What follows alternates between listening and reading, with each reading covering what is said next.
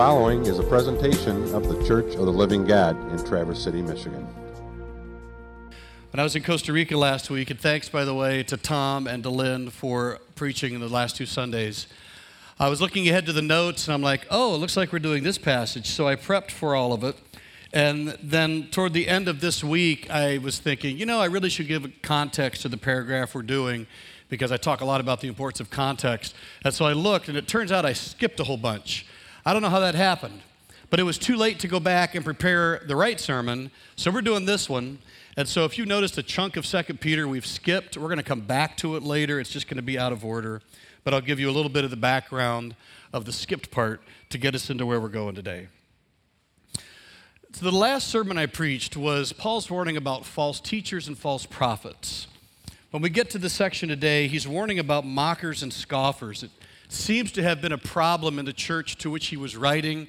There's a lot of people coming in and just saying really unhelpful things. So chapter 3, verse 3, above all, be sure to remember that in the last days mockers will come, following their own desires and taunting you, saying, so what happened to the promised second coming of Jesus? Everything keeps going just the way it has since our ancestors fell asleep in death. Since the beginning of creation, nothing's changed.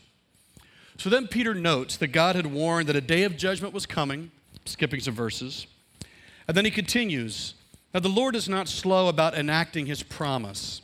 Now his promise is to return. He's not slow how some people want to characterize it.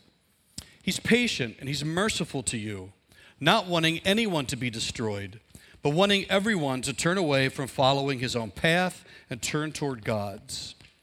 The day of the Lord will come unexpectedly like a thief in the night, and on that day the sky will vanish with a roar, the elements will melt with intense heat, and the earth and all the works done on it will be seen as they truly are. Knowing that one day all this will come to pass, think what sort of people you ought to be, how you should be living lives of holy conduct and godliness, waiting hopefully for and earnestly desiring, your translation might say you're hastening or you're hastening toward, the coming of God's day when the heavens will vanish in flames and the elements will melt away with intense heat. What will happen next and what we hope for is what God promised, a new heaven and a new earth where justice or righteousness reigns. So Peter's clear here. There is a day coming when the world's going to wrap up. History as we know it is over. And it's going to end in fire. And the way this translation phrases it, all the works done on it will be seen as they truly are. So as I was reading some different commentaries and translations on this particular passage this week, it became clear there's some controversy about how to best understand these words. If you look at different translations, you'll see them phrased this way. The earth and everything on it will be found to deserve judgment. Everything done in it will be laid bare. The earth and its works will be burned up. They'll vanish. They'll be discovered. So there seems to be this back and forth between, is Peter talking about language of a very physical kind of destruction of all the material things in the world, or is this kind of a refining and purifying fire? Paul wrote in 1 Corinthians 3, verse 13, every man's work shall be manifest, for the day shall declare it. It will be revealed by fire, and the fire shall try every man's work of what sort it is. So that just kind of adds to the different ways to think about this. Is it literal? Is it spiritual? Is it both? I see no reason why it's not both, that as history wraps up, there's something about the way God ends it all, that it not only ends the world as we know it, but it also is a fire that is a revealing or refining thing that the Bible talks about a lot. So this ending is going to obliterate things or it's going to refine things. Maybe it does a little bit of both. If anything remains, it's just going to be those things that survive the fire of God's glory.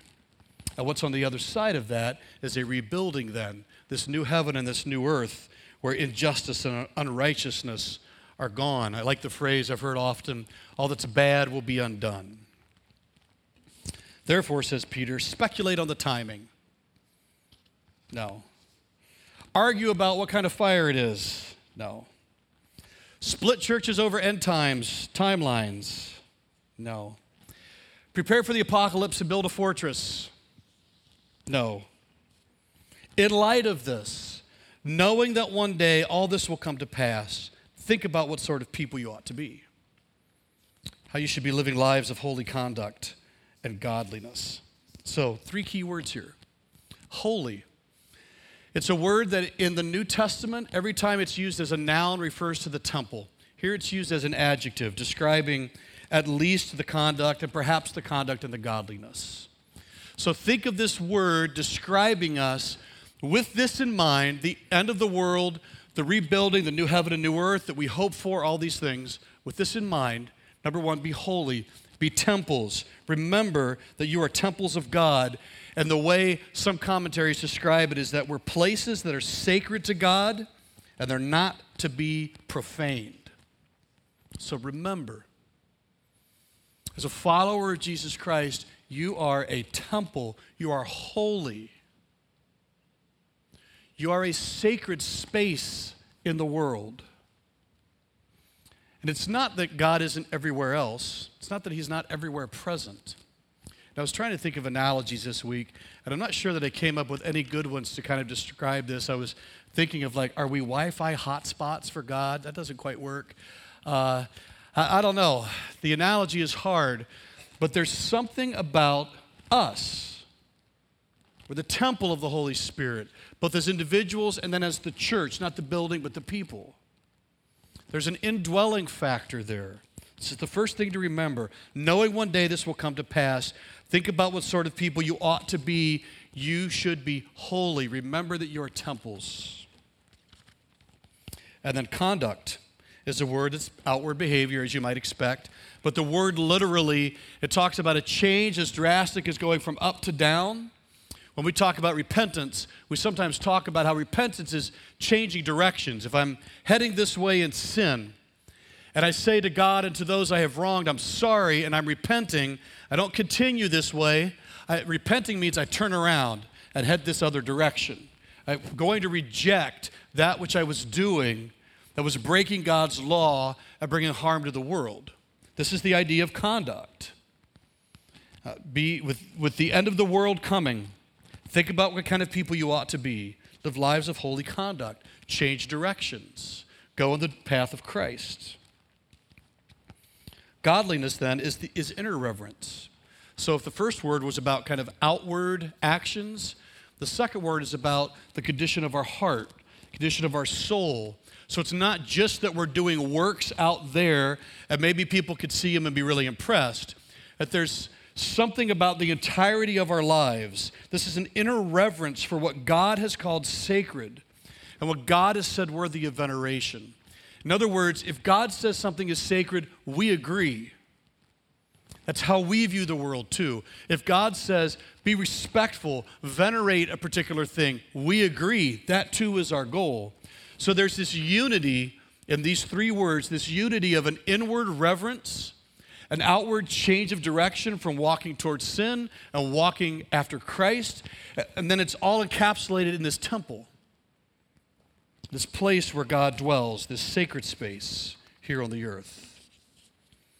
And I wonder if it's in that scenario that we get glimpses of the coming new heaven and new earth where, once again, your translations may differ, where justice or righteousness reigns. So here's how Strong's Concordance describes this justice or righteousness. It's divine approval. It's what's deemed right by the Lord after his examination. It's what is approved in his eyes. So new heaven and new earth, perfect scenario. What we experience in the world to come is the ideal existence in which everything that God sees, he approves of. And I wonder if Peter is giving us a hint here. If we live lives of holy conduct and godliness, is this maybe how we catch glimpses of this? And as I go through the rest of this morning, I want you to think of it in that sense. What if this is an opportunity where we point toward the world to come? We can't do it perfectly. But we have an opportunity to create an oasis.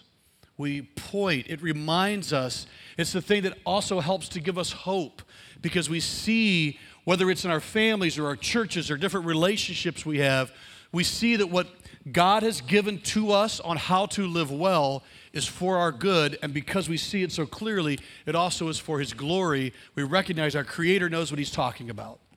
We recognize that God is for us.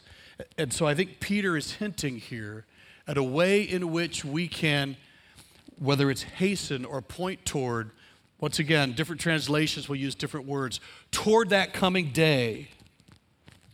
We'll recognize it. It's this echo of what is to come. And that's what I want to talk about a little bit more this morning.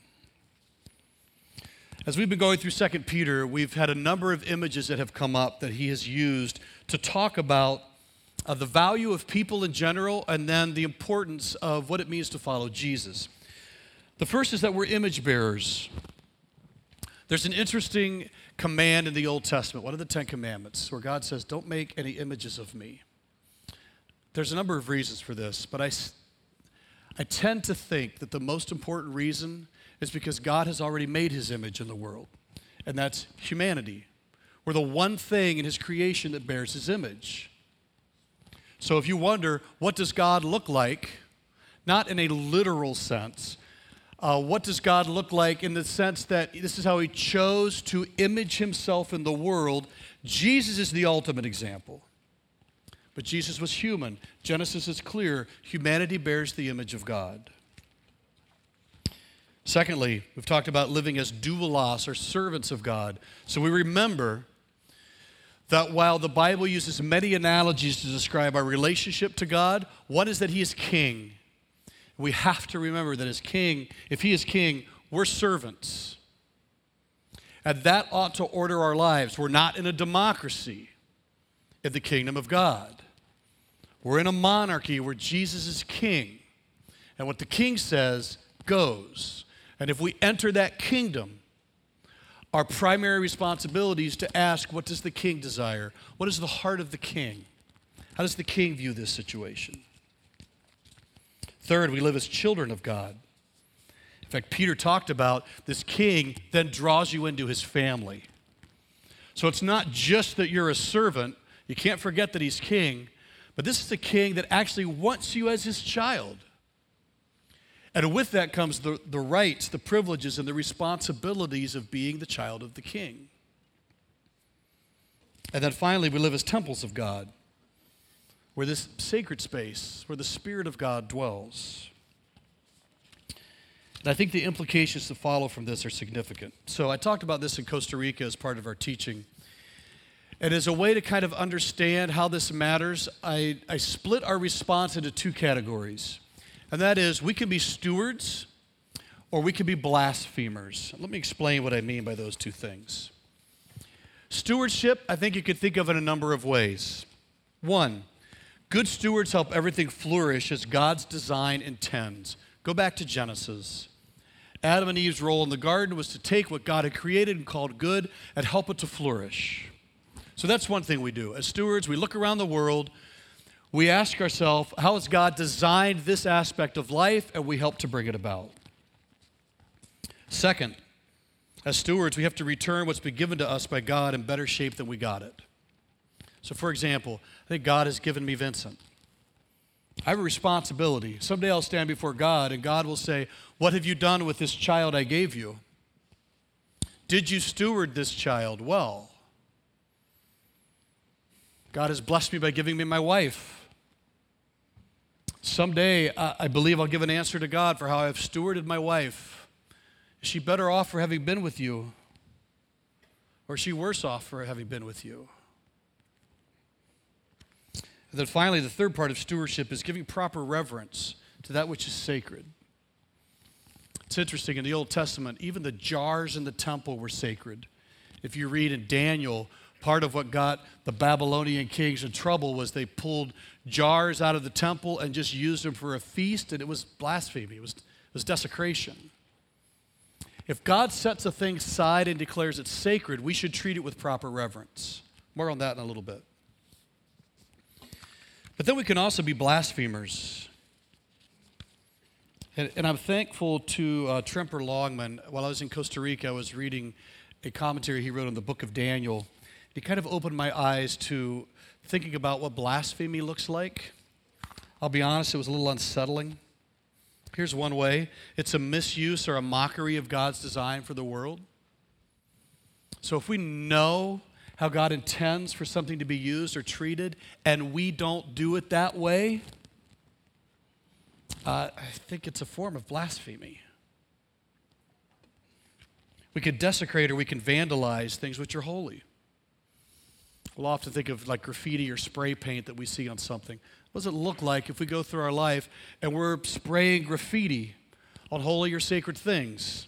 We'll make this practical in a little bit, but stick with me for the definitions for now. And then finally, a disdain for what God has made sacred. And now I want to note something very important. I think Genesis 1, among other things, is meant to be read as God building a temple that he moves into on the seventh day. And the rest that's described in Genesis 7, and most commentators will tell you this, it's not a lounging kind of rest. It is a high priest and perhaps even a high king moving into this creation now that is his temple, his kingdom, and he takes up his rulership over something that is good. So we see in a very broad sense, the earth is the Lord's. The Old Testament narrowed the focus, like Garden of Eden is a sacred space. The tabernacle is a sacred space. The temple. By the time you get to the New Testament, though, you hear, we are the temple of the Holy Spirit. So as I look at all of what the Bible has to say, it seems to me that at some point, everything in creation is part of God's kingdom, part of the space that God created to be sacred. He's the high priest and he's the King of Kings over everything. So we are called to treat with respect all of the things that are in God's temple or all of the things that are in God's kingdom. We don't worship them, but we treat them with reverential service. I think that's stewardship. We treat them with reverential service. We don't abuse them. We don't desecrate them. So I guess part of my argument this morning is that I think we can be stewards or blasphemers of everything in God's creation. And by that, I mean we honor the design and purpose that God put in it. We take care of what's been given to us. And now, if you would all just look around the room just briefly, you don't have to say anything to anybody. You're in this room. God has moved these people into your life. You're a steward. They're your steward. This is your family. This is your friends. This is the people you work with. This is your circle of influence. This is your house and your car and your time and your money. All of these things we're called to steward. We're called to use them in the design and the purpose that God has for them. When we don't, we move from stewardship to blasphemy. We're insulting the God who gave us these things. So yeah, I think this has implications for all of us. And one thing that unsettled me last week as I was reading through that book was this idea that perhaps I am a blasphemer. It's a word we often only associate with what the Bible calls the unpardonable sin, the blasphemy of the Holy Spirit. We can get into that in Message Plus. That's almost the only time I hear it used in Christian circles, but I'm not sure that's fair. That's highlighting a particular kind of blasphemy. And it's one in which, well, no, I don't want to get into it here. That's for Message Plus if you've got questions. But it got me to thinking, when I roll out of bed in the morning, I'm either a steward or a blasphemer of everything that comes into my path that day. I either honor God with everything that he puts into my circle of influence, or I insult him. I push him away. I say, no, thank you. I'm not interested in your opinion on this issue. I'm not interested in your opinion on this thing in my life. I don't really care how you designed the world to work. I think I'll work it my way. I mean, how is that not blasphemous? So I want to talk now very specifically about people. Because while I think there is an argument to be made that as stewards, everything in the world ought to be of concern to us, there's only one part of the world that bears God's image, and that's people. So I would note this. We bear God's image. Every human being reflects God's plan to place an image of himself in the world. I think this is why Jesus said at one point, he said, when you do anything to even the least of people, that would be what the society views as the least of people. You do that to them, it's as if you did it to me. And by identifying the least, like right now, if you can think of the person that you think the least of right now, don't say that out loud. Don't look at anybody. Think of the person right now that you think the least of. Like, wow, that is just a grease fire of a life. Like, we would be better off if they weren't in the world. Like, okay, Jesus is clear.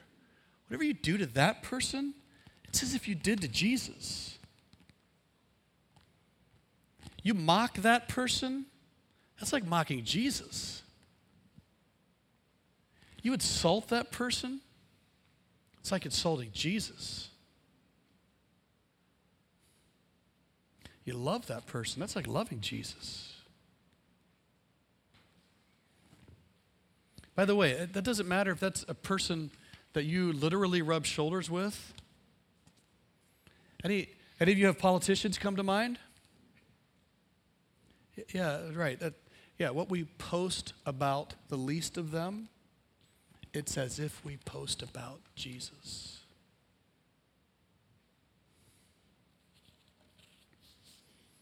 I was convicted this week. I'm trying to help you join in with me.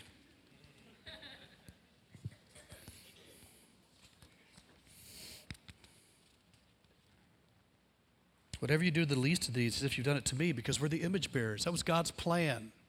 People will bear his image. If you spray graffiti on a work of art, you insult the artist. If you leave all your trash on the ground in Yellowstone Park, you spoil the beauty of what God has made. But if you deface or spoil a human being who bears the image of God, and then as Christians, we're identified as temples. We're a sacred space. The Holy Spirit has taken up indwelling in us. So now when we interact as Christians, the stakes are even higher. Now it's beyond the image of God, which is sobering enough. Now it's temple of God.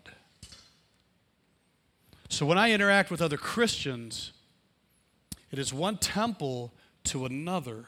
And the Bible has a lot to say about the value of temples. That's why we can't deface or vandalize other human beings. It was interesting when I was talking about blasphemy in Costa Rica, we were having some translation problems. So I'm like, this is defacing the temple. We went around. Finally, we settled on vandalize. That one actually translated fairly well. We don't vandalize temples. And if we're temples, we dare not vandalize each other. And I think this matters for two key reasons. The first, this addresses core issues of identity and self-worth. What I mean by this is, if you are a human being, everybody nod, you are stamped with the image of God. God's plan was to have you represent him on earth in some fashion as an image bearer. That's amazing.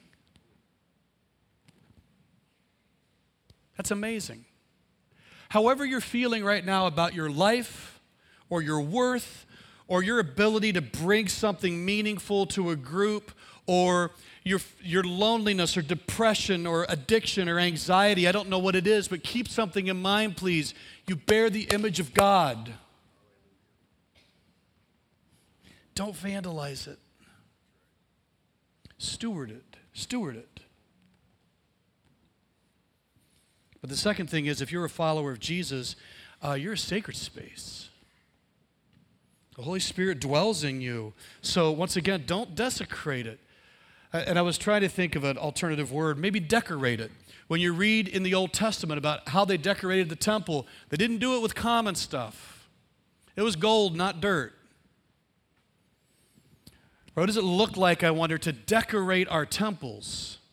And by that, I don't mean outwardly. I simply mean in terms of character and integrity and habits and different things we're doing so that this temple that we are becomes adorned with beautiful things. Not by the world's standards, but by God's standards. So that's the first part of this. As image bearers in temples, please know your worth is eternal. Your value is vast. Please know this, that however you are feeling, God has granted you value and a worth and dignity. And I wonder if this is helpful for thinking about how we love our neighbors as ourselves. If that's true about ourselves, and that because of those realities we ought to treat ourselves a particular way, we ought not vandalize this temple. We ought not spoil this image. Now we have implications for the people around us. All right, so if you interact with other human beings, remember that God has stamped his image on them. We dare not vandalize them with our words, with our eyes, with our attitudes. Right? We dare not vandalize. We're called to steward. Whatever I do to them, it's as I've done it to God. I'm trying to envision what it would look like if we could somehow have spray paint cans that were spiritual, not physical. I'm working on it. Whereas we walk up and interact with people, we could see some type of visualization of how it's going. Are we actually beginning to adorn them and decorate them with things that are making them and their life more beautiful? Or as we are interacting with them, is there this defacing of them? Is this their chipping away of them? If you rub shoulders with Christians, remember you're engaging with a sacred space. This is temple to temple. Would I walk into a temple and just insult the maker of it? I don't think I would. When we walk together, temple to temple, oh, we have to be careful. I think God takes this pretty seriously. That's my image. That is a sacred space to me. What did you just say? Or, oh, that's my image in my sacred space. Thank you for decorating that as a temple deserves. Sheila, I need you to join me up here for a second.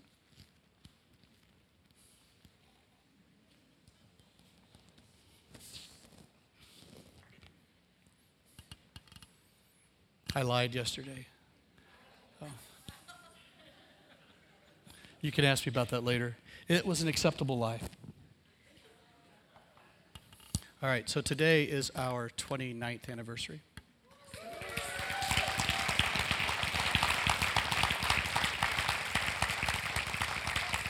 So I want to show you how I think this is intended to work, practically speaking. I'm just going to do this with Sheila. I'm not isolating this to married couples. This is parents and children, friends, people you work with. But here's the thing that I've been thinking about a lot this week.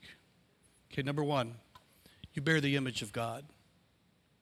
And if we get 29 more years, which is what I'm planning on, what are the things I have to remember better than I did the first 29? Is that you bear the image of God. And I dare not say or do anything that mars that image. God has called me to steward you. And I'll say it here in front of everybody. It's a sacred calling. And God forbid that I do not take that seriously. But you're also a temple of the Holy Spirit. And I dare not, with my words, my eyes, my attitudes, my actions, I can't defile the temple of God. Right? I wish that would have been in our first vows. Just to order my thoughts and order our thoughts. Okay, thank you. I just wanted you to come up here for a second so I could hug you. Nobody else gets this kind of hug. Okay.